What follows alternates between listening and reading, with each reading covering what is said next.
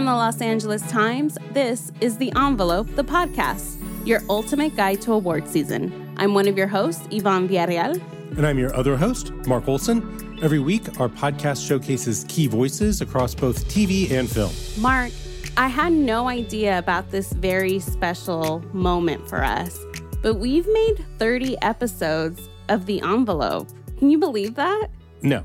I saw this number floated by and I started counting in my head. I was like, what? That doesn't sound right. And on the one hand, it seems like we've done 5 to 10. On the other hand, it feels like we've done 100. So maybe I have, in some ways, 30 sounds reasonable. I'm trying to remember who was the first interview I did for this one. Well, I think it's tough because you were doing Can't Stop Watching. I was doing The Real. And then we sort of Wonder Twins joined forces. So I think neither one of us feel like we really started this project so much as we rolled into it from other projects. Yeah, it's all coming back to me because I very specifically remember being horrified by my first one, which was Anya Taylor-Joy. And that was because my upstairs neighbors were really enjoying themselves. It could be heard. So how about you? Who was yours? Was it Andy Samberg? That sounds about right. That was definitely early in this process. I had no such issues with my neighbors at that point. We've come a long way. You're taking back the mic this week. Who are you talking to? I'm talking with actor John Boyega. People probably know him best from his role as a stormtrooper turned resistance fighter in the recent Star Wars trilogy. But he also just won a Golden Globe Award for his role as police officer Leroy Logan in Red, White, and Blue, one part of Steve McQueen's Small Axe anthology series. And he also, in just the last year or so, has really been using his platform to speak out about injustice, racism, police brutality, things that he sees both in sort of the entertainment industry, both in Hollywood and the UK, and also in the world at large. So to speak out about the family, specifically about the Black family, which is something that I find very, very important. I was raised to be pro-Black, and with that comes a responsibility in how you manage your family. And so for me, in having those discussions prior to the protest and being given a chance to express myself on that, and for that to be accepted by most people anyway, was something that was quite important to me. Yeah, and I have to say, and I'm sorry if I say things like this often, I was at the world premiere of John Boyega's first film, Attack the Block, at South by Southwest in 2011, 10 years ago now. And I mean, he just jumped right off the screen as someone who was so charismatic and had such screen presence. But to see the transformation he's undergone in just the last couple of years, the way he's grown and matured and is so confident and speaking out, him as an actor is not that surprising. What he's been going through personally has been something that's really, I think, impressive to see him do that in public. Yeah, I mean, I know when that happened, everyone was talking about, how poignant it was, and just seeing the work that he's been doing within the roles that he's playing to sort of address these issues as well is quite something. So I'm really looking forward to this one. Mark's conversation with John is coming up after this quick break. This week's episode is brought to you by Showtime's critically acclaimed limited series, The Good Lord Bird, which stars Oscar nominee Ethan Hawke as fiery abolitionist John Brown. Based on the National Book Award-winning novel by James McBride, The Good Lord Bird weaves a humorous, dramatic, and historical tapestry of pre-Civil War America. Critics have hailed the Peabody-nominated program as one of the best miniseries in an era of great miniseries, and praised Hawke's truly remarkable and career-high performance. Emmy voters, please consider The Good Lord Bird for Outstanding Limited Series and Ethan Hawke for Outstanding Lead Actor in a Limited Series. This week's episode is brought to you by Showtime's hit limited series, Your Honor, starring Oscar nominee and Emmy winner Bryan Cranston. Cranston gives a riveting performance as Michael Desiato, a respected New Orleans judge whose teenage son is involved in a hit and run that leads to a high-stakes game of lies, deceit, and impossible choices. Critics hail Cranston as one of the best actors alive, and the series as a grand acting showcase. Emmy voters, please consider Your Honor for Outstanding Limited Series and Bryan Cranston for Outstanding Lead Actor in a Limited Series.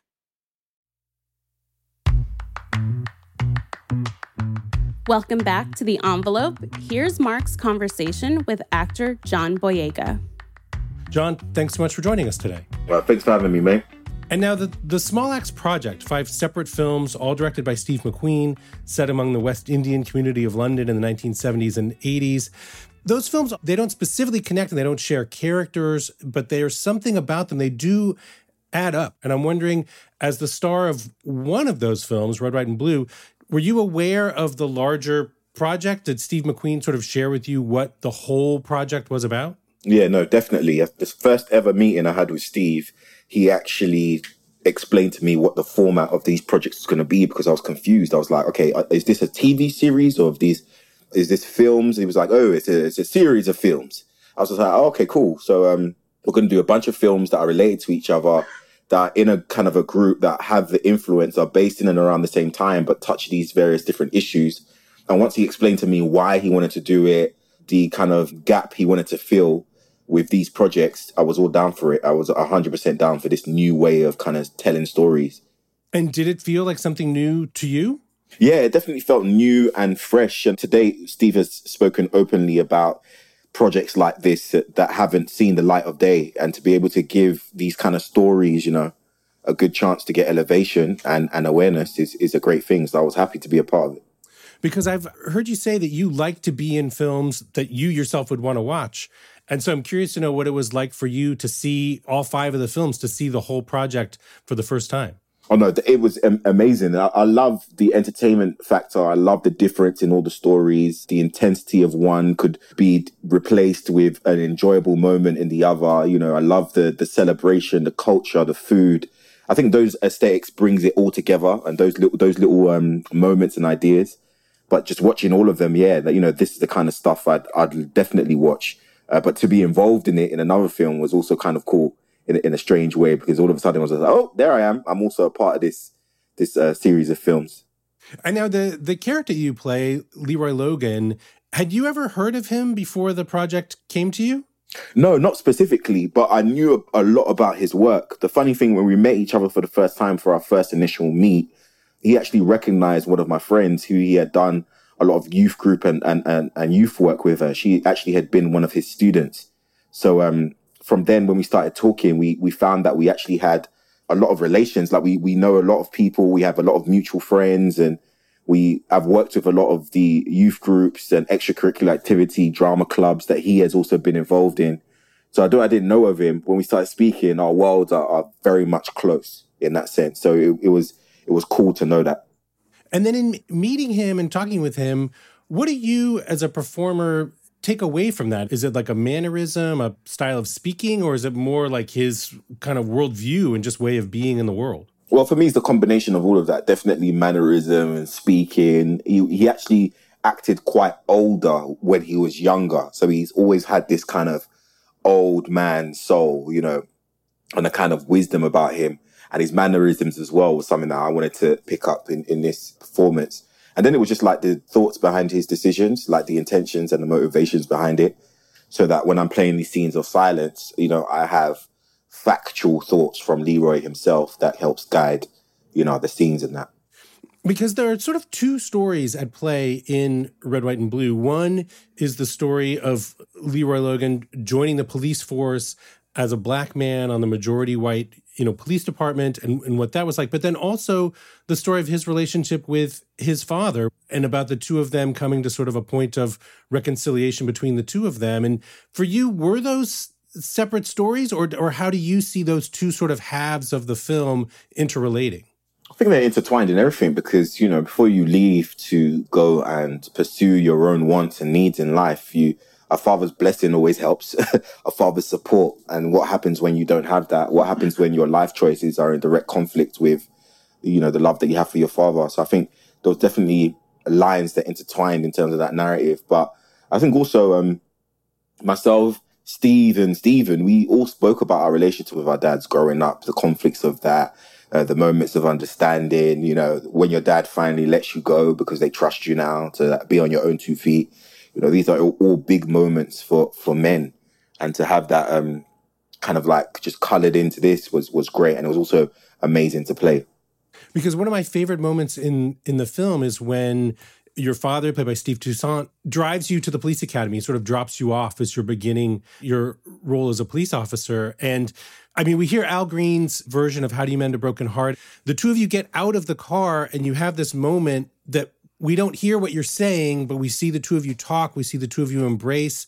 What was that scene like to film? Like, were you exchanging dialogue? Like, did you know it was going to play out with just the music? What's funny, we knew it was going to play. I didn't really visualize it to go down in that way. I knew the music would be playing. It felt all too natural for me. It kind of made me feel like, the first time my dad ever, dropped me at the airport to go to LA. It's that kind of, there's a lot I should be saying to you right now, son, but I don't even have the words to quantify. But then also it's that mutual understanding of, Dad, I understand. I'm a man now too, so I get how you feel. And I'm not even going to bother. You don't need to do a monologue today. I get it. Like, it was that kind of energy, which I've experienced in real life with my dad, where it's kind of like, let's skip the monologues, man, and we're just having this very raw, honest moment. And it doesn't need to be words, but that your dad's sorry. Sometimes something happens and your dad just comes in and he goes, what do you want to eat? And it's after a big argument, you're just like, what do you want to eat? And you're like, oh, I'll have that. And your dad just goes, okay, cool. That doesn't mean what do you want to eat. That's like, I apologize for everything that happened and blah, blah, blah. But, in these kind of dynamics, those are kind of centered in more to an emotional, internal kind of perspective rather than it being kind of like verbal. So it was amazing to play that, man. I loved it. It just felt like I was in a natural space. But to show that side, that vulnerability was great.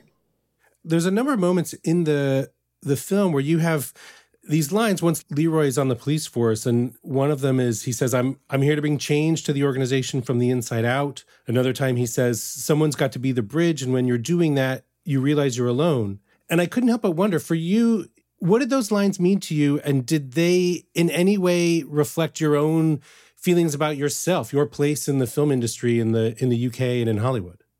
I think so. I think as you're learning, your place means more than you think it does. I mean, I think the difference is that Leroy went into the police force knowing this. When I joined the industry, I'll be honest with you, I didn't really know about all these politics and stuff. I thought acting was as fun as it's going to get in terms of a job. You get into the realm and you know that these characters, the performances, the stories mean a lot to people, that invokes like real emotion, both positive and negative. That's a lot to maneuver, especially at a time where a lot of people speak about representation in terms of your race and your position. I mean, I can understand that, but I think for Leroy, it is, 100 times much more of a difficult situation, because his job is in direct influence of the actual infrastructure of our countries. Like, policing is like a big and an important thing in relation to infrastructure, in relation to systems and what systems we're comfortable with. So to try and change that, something that directs people every day, for me is, you don't even have the time to breathe as a police officer. Whereas I feel as an actor, you can definitely take more of a slow burn. You're establishing what that means. Most times, most of us that has found anything controversial in acting, I was like, how can actors be controversial? They're faking the whole thing anyway, and we know it. We kind of know the deal, right? When we're going into the theater. But with policing, like, you don't have that slow burn. I'm sure Leroy had to figure out that this is the system, this is what to expect, and know what to expect, and then I'm going to have to try and maneuver it. Whether, thankfully, with acting, I guess maybe there's much more of a slow realization of the challenges you probably will face. Because your character is holding so much inside through so much of the film, and then it all sort of comes out in this one scene where, after he's been left in harm's way by some fellow officers, he sort of lets them have it and speaks to them in this scene. It takes place in a rec room where they're all playing pool or snooker. And I've heard you actually refer to that scene as therapy. And how so? What did that scene mean to you?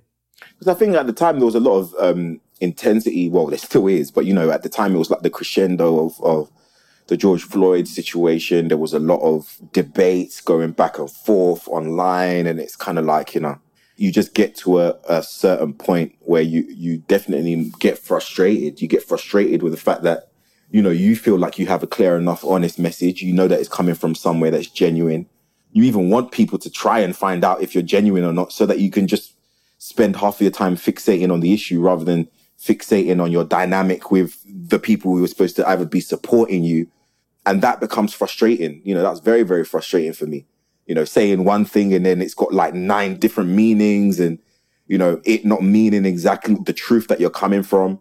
Navigating that is definitely something that, can be very, very tricky. And I did, come on set with a lot of that frustration because I couldn't walk around the street and just punch someone in the face. And everyone I meet, most people anyway, they're quite nice. So nobody gives me a reason to. Playing the role was great, was a great way of just releasing that anger and releasing that frustration with the current kind of like topic or the way the discussions surrounding race relations at the time were going. And it was just too messy for me. Because last summer you spoke at a Justice for Black Lives protest in London, and I had a chance to interview Steve McQueen about Small Axe, and he said that actually that scene, that rec room scene, was shot just after you had given that speech. And so I'm wondering for you, what was the inner relationship between this role of Leroy and yourself, this role in the world? I can't imagine you would have expected for those two things to become intertwined in the way that they did. Yeah, I mean, well, of course not, definitely. I just think that it's a strange way, the way sometimes reality and art can, spark these kind of conversations. But what was funny, Leroy as a character was already established before that. So in coming back, the relationship between those two things, I just think that's what naturally happens with life sometimes. It just depends what you're about in your personal life. It just added up and lined up in a way that we could have never tracked. So when I came back on set, Steve was kind of like, this is crazy. Like, we're making something to do with this topic. And just so recently, you've just been in a position, speaking out on these issues. So for me, it was just it's still strange that kind of happened around the same time. Definitely it wasn't me. I didn't control that shit. But, that's just how it went down. And then I have to just ask you about your speech at that protest. It was so moving, and it became very much something that was shared a lot online. It was seen by so many people, so far beyond who was there present at that protest that day. What is it meant to you in the moment when you were speaking so passionately and so emotionally? And then what has it meant to you to know that those words have kind of resonated so far beyond? It means a lot because I wasn't just speaking to people. I guess you can call that moment self-therapy as well, because I was speaking to myself, speaking to myself too. And I think a lot of what I spoke about on that day was the power of the individual choice and how we kind of need to, I'm not saying get back to that, but we need to shine more light on the power of the individual and what we can do when we join up and when we set up families that make sense, family dynamics. We have more discipline with our choices, not buttering every single thing that we do as a lesson to be learned or, something I had to go through. It's kind of like, okay, how do we have a more preemptive mentality to help, navigate through these issues that are very, very stressful. So to speak out about the family, specifically about the Black family, which is something that I find very, very important. I was raised to be pro-Black, and with that comes a responsibility in how you manage your family. And so for me, in having those discussions prior to the protest and being given a chance to express myself on that, and for that to be accepted by most people anyway, was something that was quite important to me, because I think at the end of the day, we can talk about these things in a generalized sense in accordance to the masses. But when you go home, it's you and your decisions, And I feel like at the height of all that was going down, it was kind of like, okay, cool. We need to remember the foundational decisions, the family-oriented decisions that influence a lot of these scenarios and situations that we're debating over or we're crying about, situations we're having a real extreme negative emotional reaction to. So I just wanted to express myself based on how I was feeling. And I guess after that, I saw helicopters and shit flying around. I was like, oh yeah, they're probably going to get that on the news. But I never would have imagined it to spread that far like that, to be fair. Black lives have always mattered. We have always been important. We have always meant something. We have always succeeded, regardless. And now is the time. I ain't waiting. I need you to understand how painful it is to be reminded every day And that isn't the case anymore. That is never the case anymore. We are going to try today. We are a physical representation of our support for George Floyd. George Floyd! George Floyd! George Floyd! Had you planned on speaking that day? No. And what's funny, it wasn't even a Black Lives Matter protest. Everyone always says it's a Black Lives Matter protest. It was actually a protest for a charity called Justice for Black Lives. And they were there specifically, obviously, in support of George Floyd and the various other issues in relation to police brutality. But they were also there for individuals like Belly Majinga, individuals who died during the height of the pandemic, and cases that had a negative racial element to it. A lot of people came down, even her family came down. So we were waiting for Belly Majinga's family. And while we were waiting for her family, you know, one of the ladies that works with the charity was just kind of like, because I had my mask up and I'd been protesting for like 3 hours or so prior to the speech. And so she was like, you know what, we're still waiting for Belly Majinga's family. And you know how a protest goes, especially when they're warming up to travel and stuff. It could be really hard to keep the energy and to keep everybody on the same page. So they were like, if you would like to say a few words, I just felt like I was going to say hello to everyone kind of thing and just saying, you know, let's just keep it going. Let's just keep it up. You know, I'm here. There's a few other people here, but all the same. That was kind of like what was in my head before I got up. You know, I was just going to say hi. I hope you guys are good. We're all here for the same cause. Let's just keep on target. We'll protest for the next few hours. And then hopefully our voices are heard kind of thing. But then, you know, when I stood up and I saw all those faces and the energy, it was just different. I was just like, you know what? Let me just say what's really on my mind still. More of Mark's conversation with John is coming up next. Stay with us.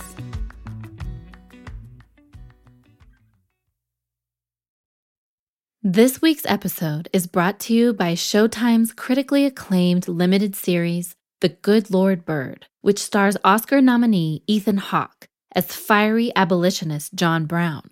Based on the National Book Award-winning novel by James McBride, The Good Lord Bird is told by the point of view of Onion, played by Joshua Caleb Johnson, a fictional enslaved boy who becomes a member of Brown's ragtag team of abolitionist soldiers. Critics have hailed the Peabody-nominated The Good Lord Bird as one of the best miniseries in an era of great miniseries, and praised Hawke's truly remarkable and career-high performance. Emmy voters, please consider The Good Lord Bird for Outstanding Limited Series, Ethan Hawke for Outstanding Lead Actor in a Limited Series, and Daveed Diggs and Joshua Caleb Johnson for Outstanding Supporting Actors in a Limited Series.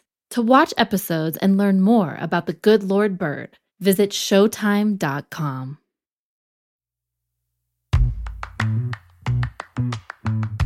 Welcome back to The Envelope. Here's the rest of Mark's conversation with John Boyega. He plays a police officer named Leroy Logan in Red, White, and Blue, which is part of Steve McQueen's Small Acts anthology series.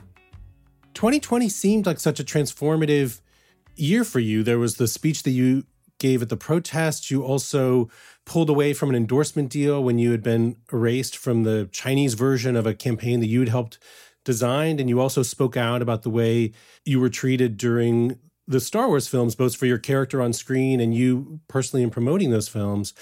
What changed for you? Do you feel like something happened for you in 2020?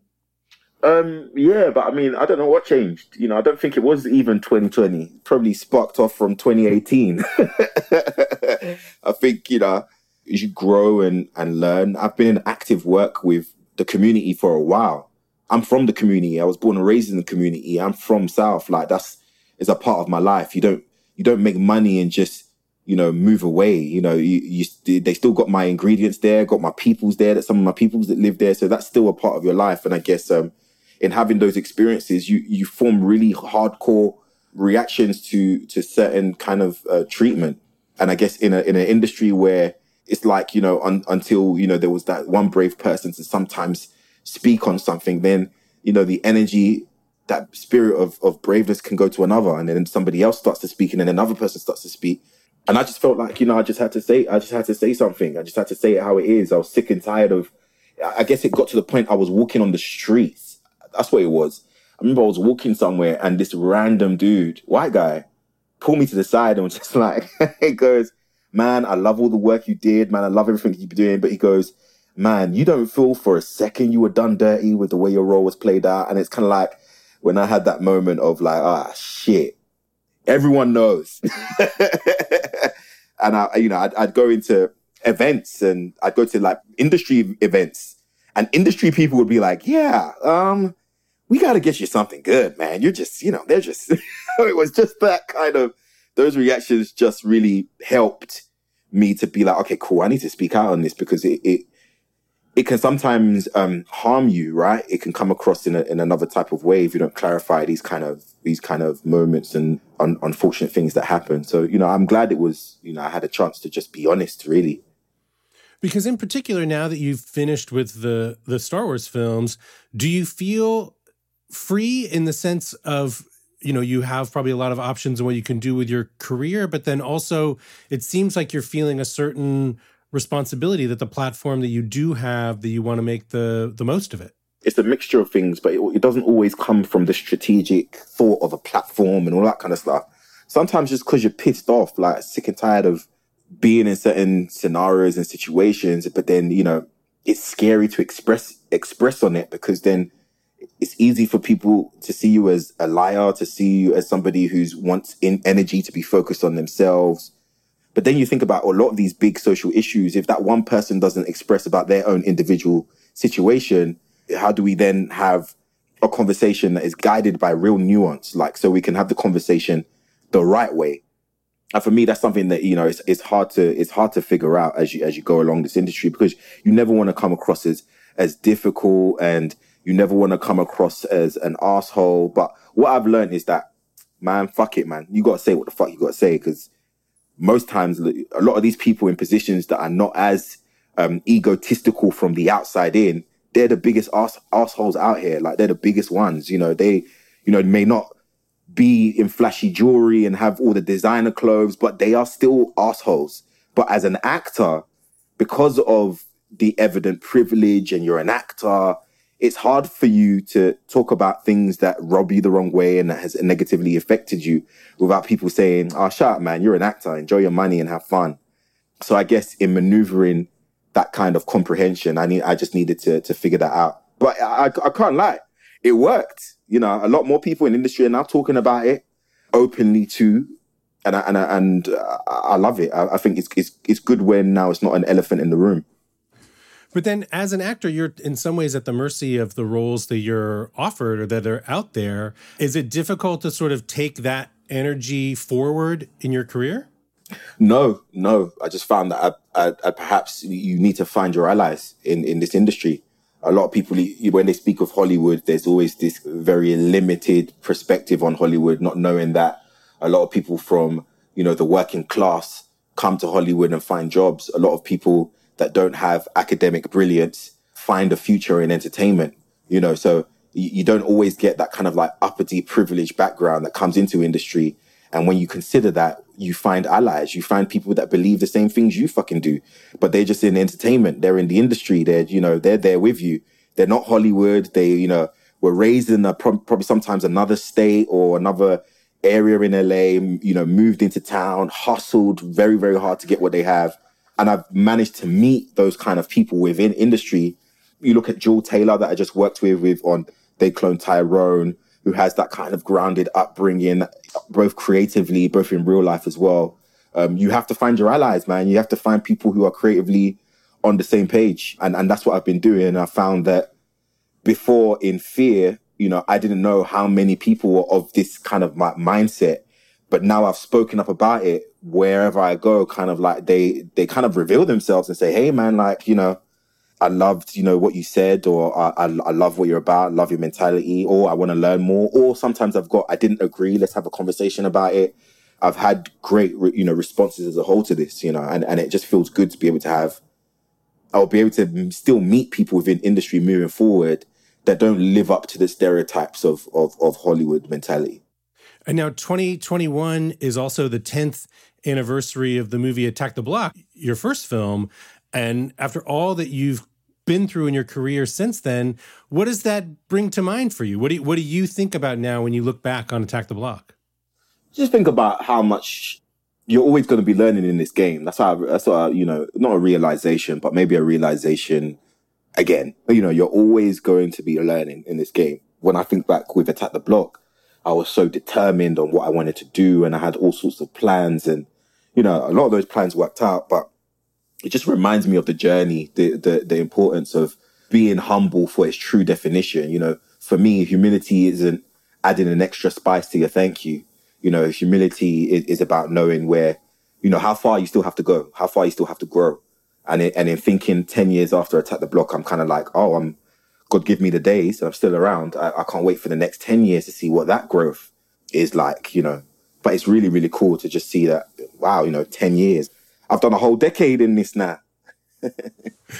Just the last thing I want to ask you, John, is that, as people have been having to spend so much time at home over the past, year or 15 months, they've been watching a lot of things. And I'm wondering for you, is there anything that you've watched that has really spoken to you or that you would want to recommend for other people to take a look at? Ooh, I wish I would have thought of this more, but I'm watching cool shit right now. I can't lie. I'm watching like Invincible, like the animated series on Amazon, the Invincible series.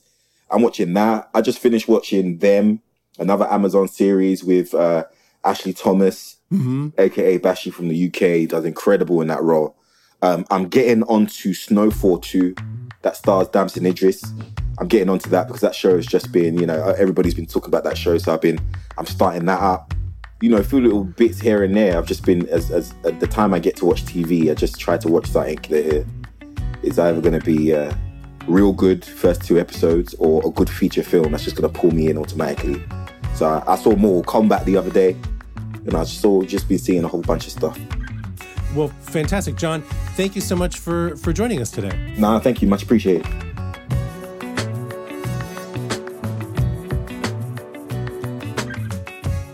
Mark, John has been like part of these really giant sort of special effect films in recent years. For me, watching Small Axe, it was nice to see him come back to like a really human story.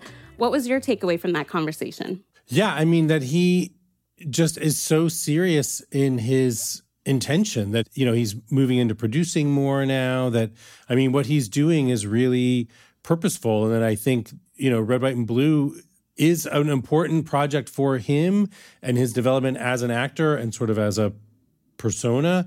And it really, I think, is, probably his best performance to date. It's so deeply felt, and it's that performance is so rich. It's just really exciting to see. Yeah, the whole series, Small Axe, there were stunning performances that really took your breath away. It really did make me feel like I was watching a film in a way that is different, because it really commanded my attention in a different way. I was sort of forced not to look at the phone, because if you miss something, you're missing something like vital to the storytelling. I feel like I haven't watched much TV lately. What have you watched? Well, as we're talking, I just watched the finale of Hacks. Oh, the yes. last 2 episodes just screened. And I mean, I've really enjoyed that show. And I think those last 2 episodes were so emotional in a way that I was not really expecting.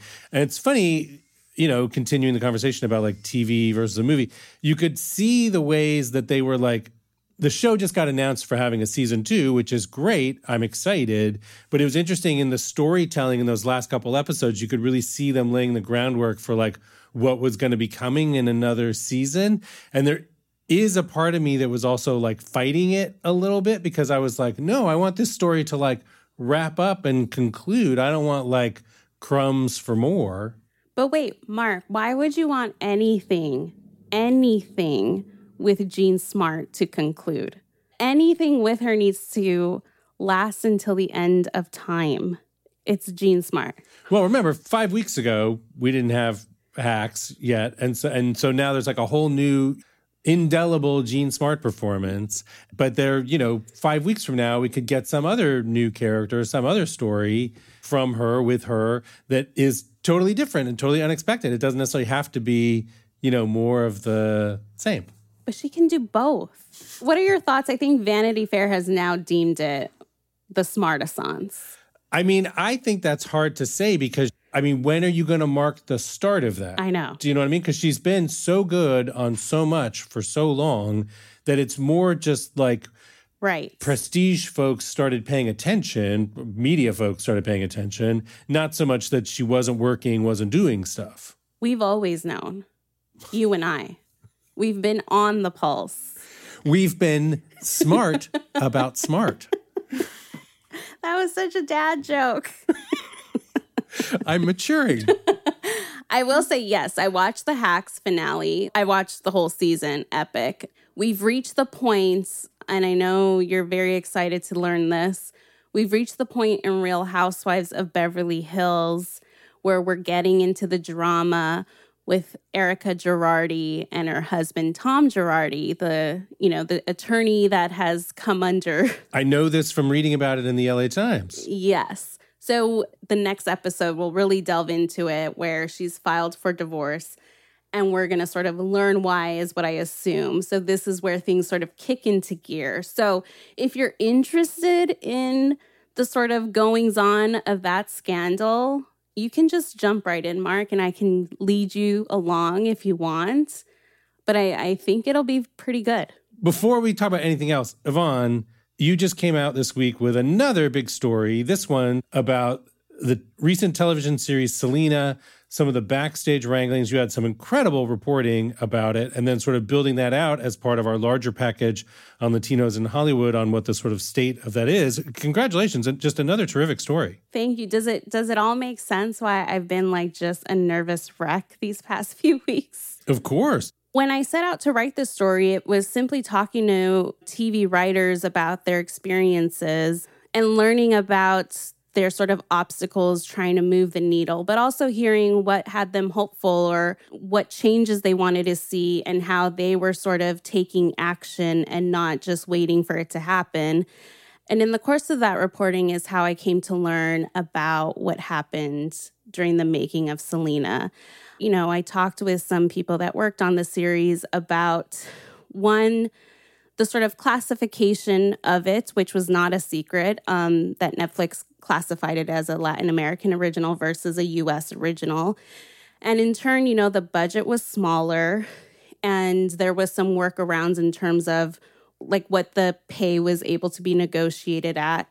You know, it's one thing to be paid less than what you're used to, but on top of that, they were dealing with a very aggressive work schedule, trying to turn around like 2 seasons worth of episodes in like a span of 20 weeks. The 20 weeks eventually got extended because they realized this can't be done. But, you know, it was like hearing from some of the people that worked on the series of what happened on Selena is illustrative of a lot of what's going wrong in Hollywood and how our stories are viewed and how they're classified and how they're valued. And so it signaled a bigger problem. But now I have to ask you, like, some of that reporting felt very like inside of the making of Selena. What was it like for you as someone who had seen the show, had reported on the show, to kind of break through to this whole new trove of information about the making of that show? If you paid attention to the way viewers were reacting to the series, or if you watched it yourself, I mean, it was very apparent that the budget was limited. And I think everyone had their suspicions just how limited. And, you know, through the course of my reporting for this project, which came out Sunday, you know, I was talking to showrunners just with the goal of understanding how they felt about where we were at with representation, because, you know, the numbers say one thing. Anecdotally, it feels like there's movement. How are you really feeling about what's going on right now? And, you know, it was through the course of those discussions that I was hearing whispers about you should look into what happened there. You know, work like this can't happen without people coming forward. And it's really hard to come forward when it feels like your career is at stake. And so to those that shared their stories with me, I'm very thankful, because I think that's the way you get people talking about what needs to change. And so let's see what happens from here. Well, it was powerful reporting. And I do hope that it had, I can already see from the response that I think it's really going to have an impact. Yeah, I mean, that's the hope. Hopefully people read the rest of the package, which has a lot of great stories. So yeah, I think it's a great package. It's by no means the sort of comprehensive package that it needs to be, but that's because the work is not done. So we'll see what happens from here. But my thing is like I've told you that I'm watching In the Heights this week. Were you able to watch a screener of that in a theater, or did you watch at home? I saw it in Los Angeles's historic Chinese theater. I mean, as big of a screen as you can get in the city, really. And it was just overwhelming. It was such a wonderful experience. It was the sort of special preview screening as part of the Los Angeles Latino International Film Festival. And so the audience was very into it. I mean, it's funny because the movie itself is so good, but then the sort of the experience of seeing it with like a group of people, both for how joyous the movie can be, but also for how much people just want to be together right now. You're like, you've never been so excited to be in a room full of dirty strangers. That movie, like, I think it really is like hitting at just the right moment. And it's gonna be interesting to see as the summer rolls along, if like movie after movie sort of has that same effect, you know, with like F9 coming up and Black Widow, like if people are just going to be super stoked movie after movie just to be in a theater with other people. But also sort of teasing an upcoming interview, I would say the movie Zola that's coming out is another one that would be great to see with a big audience, simply because the reactions from an audience to that movie are so exciting that it's like watching it on your own at home is one thing, but seeing it with a bunch of other people is just next level. Well, speaking of, let's talk about who you've got next week in the interview chair, because this is going to be the last episode of The Envelope before we take a short break. So tell us who you're talking to. Funny enough, I'm talking with Janixa Bravo, director and co-writer of Zola. You know, I've seen that movie a number of times now. I still find it endlessly fascinating, and there's so much to talk about. And Janixa is a fantastic interview. I would describe the movie as a dark comedy about two women who become fast friends, and things do not turn out as expected. That's the short answer. The longer answer is a Black woman is seduced by a white woman and is lured into this road trip that is meant to be profitable and exciting and thrilling, and she finds out she's actually being sold into sex slavery, and the film is her journey getting out of that to make it back home. The Envelope, the podcast, is hosted by me, Yvonne Villarreal, and by my colleague, Mark Olson. Our producer is Asal Asanapour, and our executive producer is Abby Fentress Swanson.